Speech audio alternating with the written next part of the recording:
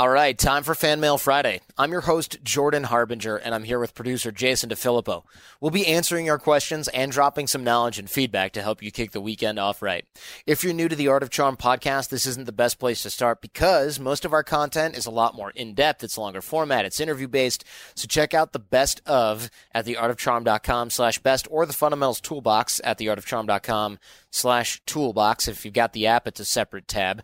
And there we've got the fundamentals of body language and nonverbal communication, attraction, negotiation, networking, etc. Everything else we teach here at The Art of Charm. And we'll send all that to your inbox if you text CHARMED, that's CHARMED, to 33444 here in the USA. Or if you're somewhere else, go to theartofcharm.com. By the way, funny note, Angela Duckworth, she taught inner city kids. That was the beginning of her book, Jason. And it turns out that a lot of those guys I hang out with now in San Francisco were those inner city kids. And they heard the interview that I did with Angela Duckworth, and they were like, wait, Jordan, you interviewed Ms. Duckworth. That's crazy, man. And I was like, yeah, maybe you're the kids that she was talking about were so bad and unreachable. And they said, yeah, she always used to separate us. And it's a small, small world. It is. It is. All right, let's cut to it. Dear Jordan, I've been seeing this guy for about 4 months, and things are moving along really well. Recently, we're having a casual conversation about plastic surgery, and to my surprise, he has a strong negative view on anyone who fixes themselves up with these kinds of procedures. It's been about 6 years since I've had a rhinoplasty done, and I don't usually tell anyone unless they ask me directly. He obviously can't tell that I've had a nose job, and I feel as if I'm deceiving him by not telling him about it. Do you think I should tell him about my plastic nose now? Should I wait till things get more serious and then tell him about it?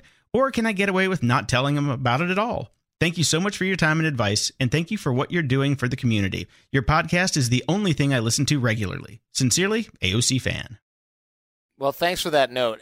Honestly, I think you should bring it up now. It's obviously driving you crazy. Otherwise, you could wait. You could say it's none of his business, but it might eventually become some of his business, and I think it's obviously bugging you. I know it would bug me. And you can preface this discussion of this comment saying, look, I'm a little nervous. I got something to tell you. Anyway, I've heard you talk negatively about plastic surgery and blah, blah, blah. I felt you needed, maybe tell him why you felt you needed it. Maybe XYZ reason. Say, I hope you can accept that about me, because my guess is that he will instantly put his foot in his mouth and say something like, oh, I didn't mean that. I just mean vain people that get fake boobs and facelifts or something because they've got low self-esteem, but not you, babe. I bet you it will never come up again. He's probably just making conversation or venting a little bit. I don't think he's going to judge you for it. And honestly, if he breaks up with you because of this, he's a fool for doing so, and you'll be better off without him. So this is kind of win-win. I don't see this being anything more than a mildly awkward, very short conversation, and getting this out in the open can only be good for you. All right, next question. Hey, Jordan, you've answered one of my questions before, but I thought of another that's always been a struggle of mine, both in personal and professional relationships. I've always been a bad judge of character. Either I'm too quick to trust someone who later turns out to not deserve it, or I'm suspicious of someone who later turns out to be a good friend or partner. It's gotten to the point where I feel I can no longer trust my instincts or first impressions of people. Any tips for how to improve this? Thanks, Bad Judge. Hey, Bad Judge. Often when we think we're not getting better and we think we're making the same mistakes over and over again, is because there's something in our programming that's overriding our gut and overriding our decision-making process. For example, sometimes people say, oh, I always end up with the same type of guy or girl, or I always end up being taken advantage of, etc. And this is often because they're seeking out this type of person because of their programming or their patterns that they've had growing up. So sometimes we actually have to resist or break those patterns, which isn't easy. And what I'm saying here is I don't think your first impression, your gut, is your gut impression. I think you're being attracted to people for other reasons, or maybe finding other people repellent for some reason that's not your gut. So you got to examine people's motivations. And this isn't really the easiest thing, but ask yourself why they're saying what they're saying. You'll end up with multiple answers for each possibility. So every time someone says something or does something, in the beginning when you don't know them, ask them why they're saying what they're saying. Then, in your head, map out scenarios, but don't assume that they'll follow through on those. Like maybe they're saying it because of this reason. Maybe they're saying it because of that reason. Follow them through, not to a ridiculous conclusion, but follow it through to a conclusion.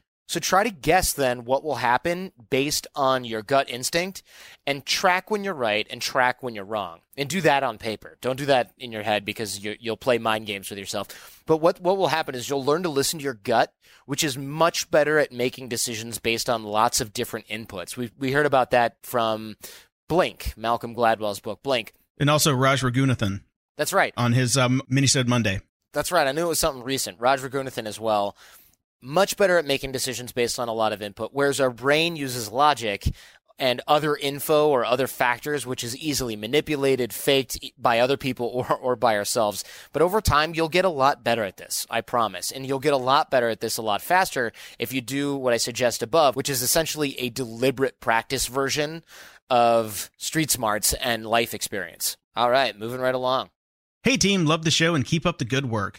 On Fan Mail Friday, there seemed to be a good number of questions that are asked and answered, and probably even more that are unanswered. Oh, you have no idea. Yeah, you have no idea. People ask questions that belie patterns which are clear to the listener, but the person asking is unaware of that pattern, possibly as a result of early trauma or conditioning. Like the fish in the water that doesn't understand what water is, the person living with the conditioning can't see it. I've observed this when Jordan answers a question and points out the entitlement of the person or some other possibly negative trait that may be the actual issue that needs to be addressed or at least in tandem with the question being asked. How can someone best be able to highlight the unconscious conditioning that's the root of their problem that they don't even see and lets them ask questions that aren't actually the ones they need solved? Thanks again, guys, for a show that helps so many. Garrett. Hey, G, thanks for the note. This is what therapy and coaching and things like that is actually for. We cannot see our own blind spots, and I hope that makes sense. This isn't just something that happens to some people. I mean, this happens to everybody, myself included. So if you want to get good at something, if you want to find out where the holes are, you have to have somebody else that knows what they're doing, giving a close inspection to everything that you're doing, saying, and every skill that you're trying to learn. All right, question 4. About a year ago, a new girl started at our office, and we ended up hanging out a lot and then became good friends. We liked the same music, she was fun and interesting, and I started to have feelings for her. However, I never managed to pluck up the courage to actually ask her out, and the moment kind of passed me by. The feelings were still there, but we became, quote-unquote, just friends. Fast forward 6 months, and she had become friends with my roommate through hanging out with me a lot, and they eventually hooked up and are now dating. I remember feeling absolutely crushed when I, unfortunately, overheard what was going on. Ouch. Yeah. They were then sneaking around as if nothing was going on, but having this secret relationship. I really didn't know what to feel about it all. Then a breakthrough moment. Through listening to AOC number 145 with Dr. Robert Glover, I realized I was in fact a dreaded nice guy. I'd fallen into all the nice guy patterns with this girl. Caretaking, covert contracts, approval seeking, you name it. I was nice guying like a neckbeard champion.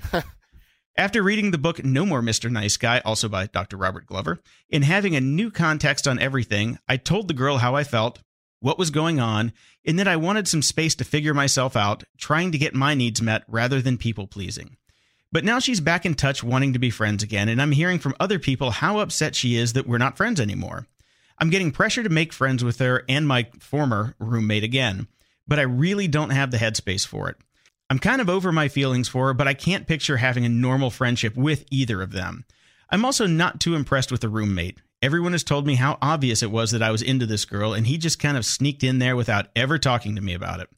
I'm actually in a good place with my life and trying to get my new business off the ground, but am I being harsh by essentially cutting these people out of my life? Or am I finally breaking the nice guy habits and focusing on my own needs for once?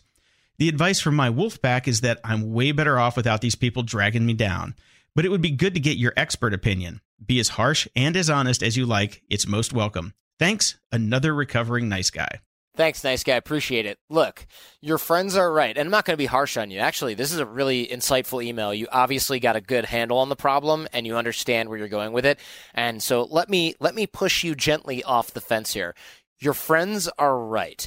You're only worried about this because, one, you were friends with her, but you had covert contracts. In other words, you expected something from her. It didn't come because she didn't know that you were expecting that, and your roommate kind of knew that you were expecting that and didn't care enough about yourself / didn't have enough self-esteem to do things right. Two, now that those expectations and covert contracts are gone, you're not interested in her, which means you don't really want to be friends. That was sort of a crappy consolation prize to you not being able to be her boyfriend. At least that's what it looks like from the letter. 3, your roommate was sneaky and shady, which means he didn't value your friendship. He has his own issues around scarcity and willfully torpedoed your relationship for his own gain. Not somebody you want in your life, especially in your friggin' house. 4, you don't owe either of them anything. Build your own life. Put your needs first in a healthy way, and if in a few years you circle back around with these people, you'll likely see them for who they are. And number 5, once you come to boot camp, you'll be cutting your learning curve on this big time. So don't worry, we've got you covered. By the way, it's not in the letter, but he's coming to boot camp soon. He's already registered. That's not a sly, weaselly way in there. But we're going to cut your learning curve on this big time. We're going to teach you how to read people better. We got you covered on this. Don't worry about it. Looking forward to seeing you here, and congratulations on dropping some dead weight. Lennon and McCartney, Jagger and Richards, Watson and Crick, AJ and Johnny. What about the perfect duo when it comes to growing your business? Well, that's you and Shopify. That's right, Johnny. Shopify is the global commerce platform that helps you sell at every stage of your business. From the launch your online shop stage to the first real life store stage, all the way to the did we just hit 1 million orders stage? Shopify is there to help you grow. From their all-in-one e-commerce platform to their in-person POS system, wherever and whatever you're selling, Shopify's got you covered. Shopify helps you turn browsers into buyers with the internet's best converting checkout, up to 36% better compared to other leading commerce platforms, and sell more with less effort thanks to Shopify Magic, your AI-powered all-star. What I love about Shopify is how no matter how big you want to grow, Shopify gives you everything you need to take control and take your business to the next level. In fact, Shopify powers 10% of all e-commerce in the U.S., and Shopify is the global force behind Allbirds, Rothy's, and Brooklinen, and millions of other entrepreneurs of every size across 175 countries. Shopify removes the guesswork with built-in tools that help you create, execute, and analyze your online marketing campaigns. And sign up today for a $1 per month trial period at shopify.com/charm. Go to shopify.com/charm now to grow your business no matter what stage you're in. Shopify.com/charm. Johnny, we know if you listen to the show, you are driven. In fact, we're driven by the search for better. But when it comes to hiring, the best way to search for a candidate isn't to search at all. Don't search, match with Indeed. If you need to hire, you need Indeed. Indeed is your matching and hiring platform with over 350 million global monthly visitors, according to Indeed data, and a matching engine that helps you find quality candidates fast. Ditch the busy work. Use Indeed for scheduling, screening, and messaging so you can connect with candidates faster. And Indeed doesn't just help you hire faster. 93% of employers agree Indeed delivers the highest quality matches compared to other job sites, according to a recent Indeed survey. We have hired a lot of team members over the last 17 years.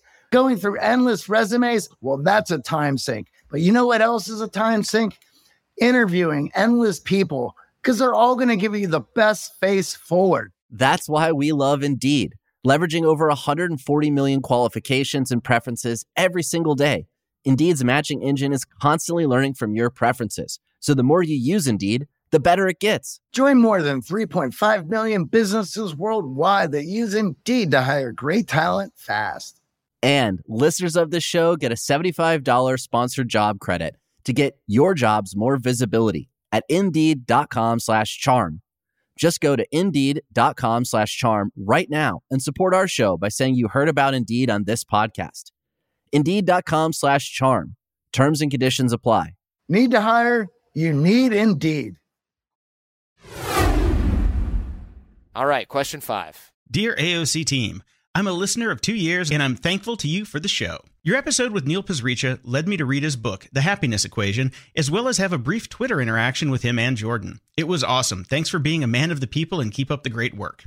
So here's my scenario. I'm out meeting a girl for the first time. We have a few drinks and are having great conversations about our interests and hobbies. Before any of this takes place, I always go in with the mindset of a gentleman to pay for our tab. I see it as a gesture of not only being considerate, but I see it as me showing appreciation for the time we spent together. Call me old-fashioned. Recently, I feel as if this harps on my chances of a second date if I refuse to let the girl pay part of the tab. The girl will offer to pay, but I politely insist on buying as a show of courtesy. I'm not opposed to the gesture, but I've been in situations where I felt like I was being tested for my intentions when I agreed to pay half, and that would be the last time I see her. So with that said, does paying for the full tab on our first date or meetup make me come off as too strong? Or am I just overthinking things? What are some ways I can ensure I pay the tab without seeming negligent of her insisting to pitch in? Signed, Courteous and Confused. Look, in my opinion, you should pay. I mean, first of all, you want to, and you do this for a platonic friend. That's kind of the test, right? So would you buy this drink for somebody who you were just hanging out with that you weren't interested in? Would you buy it for a buddy? Would you buy it for a platonic friend? And if she's testing you, which it seems like this is happening sometimes to you, and some will, I think that's silly as hell, but whatever, then you pass the test if you pay, right? And if not, it doesn't matter because you were going to pay anyway, so it doesn't really matter there. And if she's feeling bad because she doesn't want to see you again, so she feels compelled to pay for her drink, it doesn't matter because you were going to pay anyway. So one way that I think I would handle this, and that I do handle this when it comes up, is I say things like, I'll go to pay, and if they're like, no, I want to pay, I say, look, you get the next one.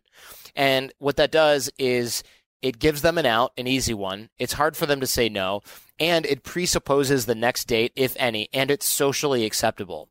So if you say you get the next one and there is a next one, great, then you can let them pay for the next round. If there isn't a next one, then it doesn't matter. Like I said before, and like you said in your letter, you were going to pay anyway. So I think you got a win-win here by using that little way out, and I totally agree with it. If you're the one who invited the person out, you pay. That's what you do with normal friends, and that's a great way to handle it. I don't think there's anything wrong with it, especially if it's nothing extravagant. If it's just a drink or something, who cares? Write it off. I think there's a lot of overthinking that happens with this stuff now, so we try to keep the rules real simple here at AOC. All right, last but not least.